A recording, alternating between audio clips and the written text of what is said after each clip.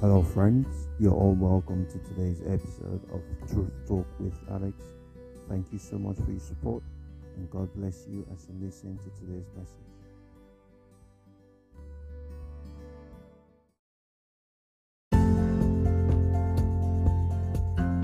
For repentance to be genuine, there should be evidence of it in our lives. That the things we used to do before, we do them no more. The places we used to go, we go there no more. We must be humble. We must have a hatred for sin. We must despise sin. Our hearts should passionately seek to serve God and to please God. We must have a habit of devotion to the Lord. These are the 4 steps. The first step, we must be humble in all we do. We should not try to justify all our actions any longer. 2, we must have a hatred for sin. We must despise sin. 3, we must have a heart that is passionately willing to seek the Lord, to serve the Lord and to please the Lord. And 4, we must have a habit of devotion unto the Lord. We must go unto the tabernacle. We must go and seek Him for counsel. Every step of the way, every step we take, we must seek the Lord and ask the Lord to order our steps. Ask the Lord to fill our hearts with His presence, and so that when we want to make decisions, life-changing decisions, our careers, life-changing decisions in our education, life-changing decisions in our marriages, God is in the center of it all. And God never gives us the wrong option. He gives us the right option all the time, because He loves us, because He loves you. He wants the best for you. And the only way we can get the best is when we go to Him and ask Him to show us the best, present us the best of life. Now, how do we see the reality of things around us? How do we know that we are pleasing the Lord? How do we see the realities of a life that pleases God? You see, the pleasing of God is not a one-moment thing. It's not just you going and saying, yes, I believe in Jesus Christ, and that's it. That's just the beginning. That's just the beginning. It is a continuous living. It is a continuous living. It is a continuous thing that we have to do. It is a continuous living unto God. Beyond salvation, we need to be sanctified. Remember, I said that it is the blood of Jesus Christ. It is Christ that cleanses you and keeps you clean. Yes, He has cleansed you, but still you have to remain in His presence for Him to keep you clean, for Him to sanctify you. That is why you need a habit of devotion, a habit of devotion unto the Lord. See, God wants us to live a holy life. God wants us to live a holy life. And the only way we can maintain holiness is through Christ. He makes us holy. And it goes back to our devotional life. It goes back to our devotional life. Continuous communication, continuous communion with God. And through His Spirit, He keeps us holy. We live a holy life. The life that pleases God is the life that is considerate of other people. The life that sympathizes with the weak ones, with the weak points of other people. A Christian is a derivative of Christ. For us to live a life that pleases God, we have to consider other people. We have to be considerate of other people. Because you have a level of maturity, because you have a level of knowledge of God, you have a level of information about who God is, about a situation or about a matter, that does not mean you should condemn other people. Remember, the salvation is sought after is the same salvation people are seeking after as well. Remember, as God has forgiven you from sin, It's the same way God wants to save and forgive others from sin. A life that pleases God is considerate of the weak points of other people, as God is considerate of the weak points in you.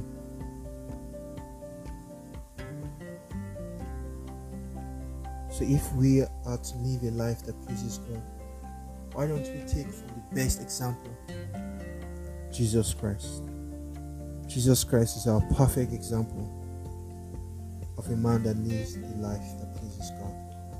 Remember, Christ came and lived on the same earth as you and me. He went through all the problems of man.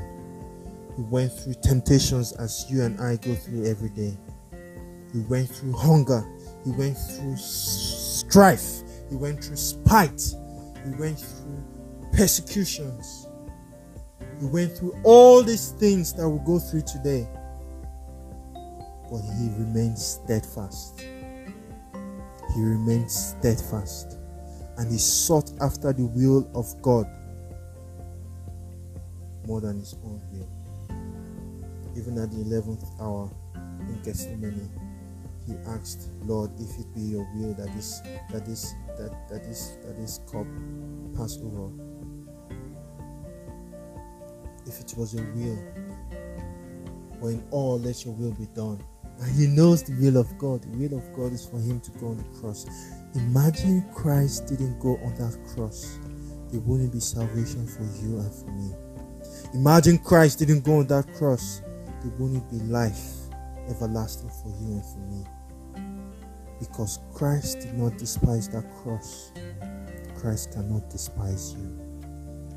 Because Christ did not reject that cross, Christ cannot reject you. Because a broken and a contrite heart, O Lord, thou wilt not despise. So let us go to him in true repentance. Let us remain in his presence for sanctification. Let us remain in his presence for the renewal of our spirit. A life that pleases God sympathizes with other people. Do you feel concerned? Do you love your neighbor as you love yourself? Sometimes we love ourselves more than our neighbors. We love ourselves too much that we don't care about other people. And so we become greedy, become selfish. Do you sympathize with other people's demise? Do you sympathize with other people's problems? Remember, the Bible says it is better to go into a house of mourning than going to a party somewhere. Let us sympathize with other people's struggles. It doesn't end with sympathy, but let us move in compassion. You see, compassion, when you have compassion on someone, you see someone in a low estate. Maybe you see someone struggling with a financial predicament, or you see someone struggling with sickness or a dire situation. It doesn't just end with, oh, I'm sorry, oh, don't worry, you'll be okay. No. Compassion moves you to change the situation. Okay, you're having problems financially. Compassion moves you to go out of your way to find a way to help and aid and ease the burden of someone else. It was out of compassion Christ went on the cross to redeem mankind from all manner of sin. It was out of compassion Christ moved for you and for me. So let us have compassion for everybody around us. If you are going to please the Lord, you will not be entangled with the affairs of the world, as you see from Galatians chapter 1 verse 10. The works of the flesh. If you're going to please the Lord, you will not get involved with worldly associations, festivals, feastings, cultures, and customs. You cannot say, I'm a Christian, I'm living a life that pleases the Lord, and and still we entangle ourselves with the world, with things that do not give us life, but leads us to death. You see, in the Garden of Eden, the devil, the serpent, the devil manipulated through the serpent, manipulated Eve through the serpent. And he says, if you eat from that fruit, you die. It's a lie. You wouldn't die. You will know what is good and what is evil. And Eve ate, and that was the death of man. Because not only, it wasn't physical death, it was spiritual death. It brings about spiritual leakages. That is the worst kind of leakages you can ever have. It's even worse than the leakage of his ceiling.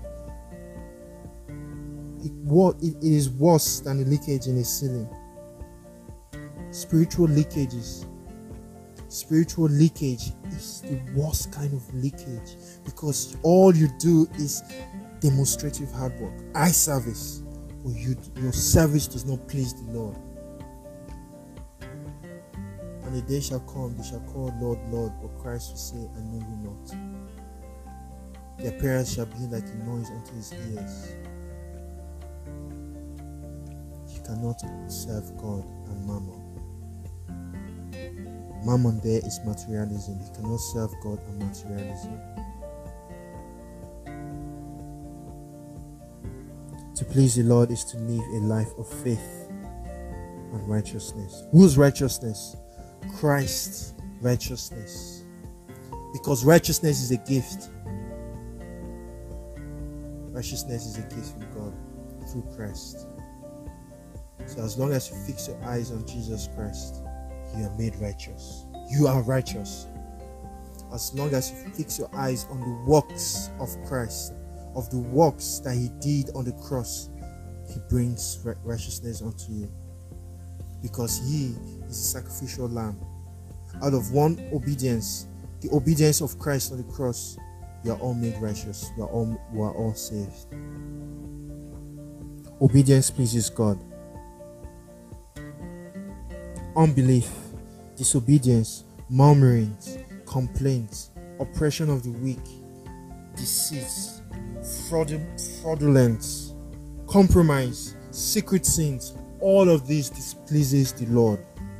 So to please the Lord is to obey him and his righteousness. To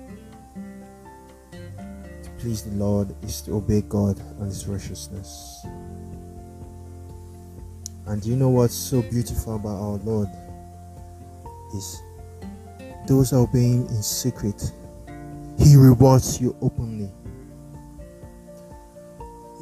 To serve God, we shouldn't look at the rewards from men. We shouldn't look at the applause from men. That is the epitome of failure. We shouldn't look at the salutations of men or the praises of men. It brings about pride. Pride is the banner of Satan. And as the saying goes, pride goes before a fall. Before a man falls, he must have exhibited pride. And so, in our service to God, we should focus on Christ. Because everything we do through him, through his grace. Through his grace, we are able to carry out the duties, carry out the works, carry out activities, all to his glory, not to our own glory.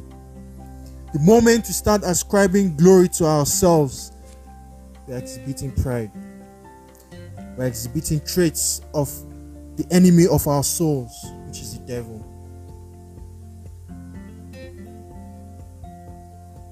And so, when we do things in God's name, all glory must be given unto him. Because it is through his grace we carry out all our activities. And so, as you live a life that pleases God, he rewards you. The way he rewarded Enoch and Elijah, they were translated. You didn't see death. See, the reasons the presence The reason the presence and power of God was always with Jesus Christ is that he did those things that pleased the Father. He was fully submissive to the will of God. Sometimes the will of God towards a matter, towards a situation in our life, may not be pleasing, like to our eyes. We might see it as it is the hardest thing to do, it is the hardest option. But sometimes those things that are hard for you are the best things for you. Do you know Christ was the only baby born to die? He was born to die for you and for me. And he knew for him to fulfill the will of God in his life, he had to die on that cross. He was fully submissive to the will of God. If we are obedient to the Lord, if we are faithful in everything we do, we will enjoy divine presence and power of God.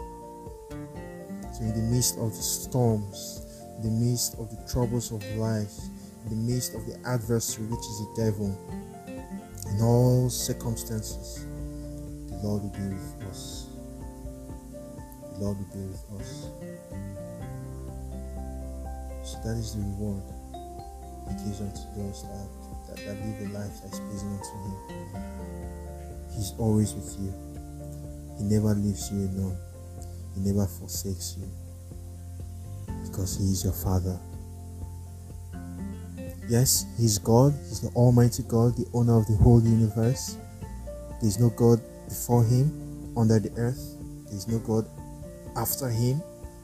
But he is also your Father. He's always with you. And because he's always with you, the Lord will reveal deep and secret things to us. Deep and secret things concerning our families, our lives, our businesses, our relationships. He speaks to you. He communicates with you. He tells you things. He leads you on the path you need to go. There will be fullness of his glory in your life. If he is with you, the reality of his revelation in our lives will be made plain for all to see. You will feel him. You will feel his presence. He will not be a rumor to you any longer. He wouldn't be who your pastor say he was or he is. He wouldn't be what we just read as prose. He wouldn't be head knowledge. He would live his life in you. He would live out his life in you. Let us rise above religion. Let us rise above our religious ways. Let us grow and live out eternity through Christ. Through Christ in us. Let us live our lives with eternity in view. To live a life of everlasting joy in the glory of the Father, in the glory of Christ. Religion has taken us nowhere. Living a religious life. We all claim to be Christians, but then we don't live a life that is Christ-like. You know, Gandhi said, I love this Christ, but it's those that follow him I don't like. He loves Jesus Christ. He has read the Bible and he sees Christ and he loves who Christ is. But those that claim to follow Christ, he doesn't like. If only those that claim to follow Christ can live like Christ, he says the world will not remain the same. So we have a lot of work to do.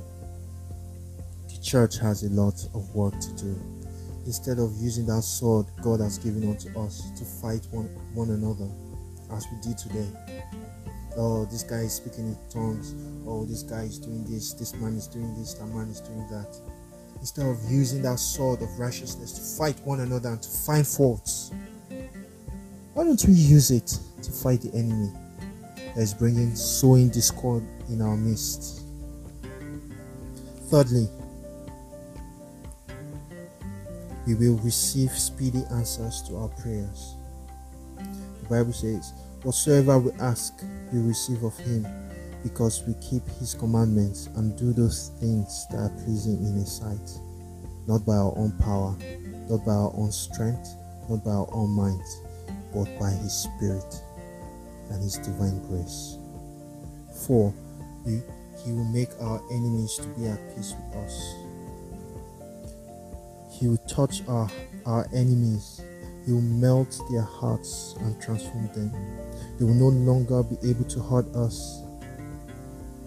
A God-pleasing life attracts favor from heaven and goodness on earth. Proverbs chapter 16 verse 7. It says, he will make our enemies to be at peace with us. And lastly, we will be raptured. Christ is coming soon, and the dead in Christ will arise.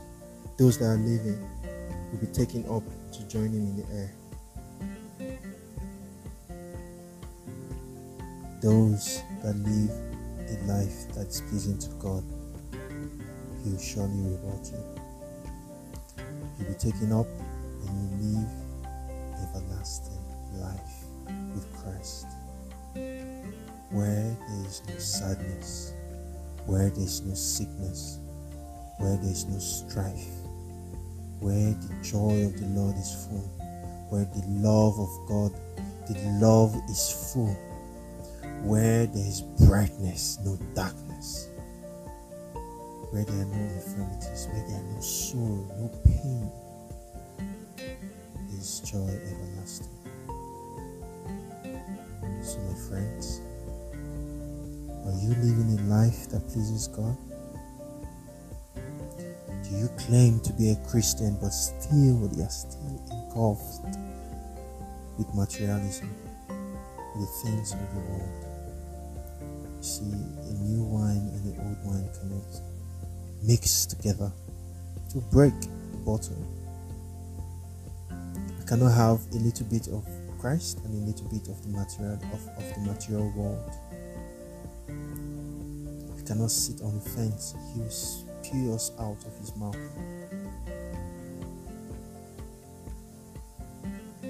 Let us commit our lives to God. Let us repent. Go to him in repentance. Go to him with a broken and a contrite heart. And have faith in him that he is who he says he is. The Redeemer of mankind. The Redeemer of mankind. The forgiver of sin. The restorer of life. Christ is risen and he lives, and so let him live in you. And if you don't know who Christ is, and if you want to start a relationship with Christ, you want to give your life with Christ, let us pray this prayer. Lord, I know I have wronged you. I know I have lived a life that is displeasing unto you. But today I see you as my Redeemer,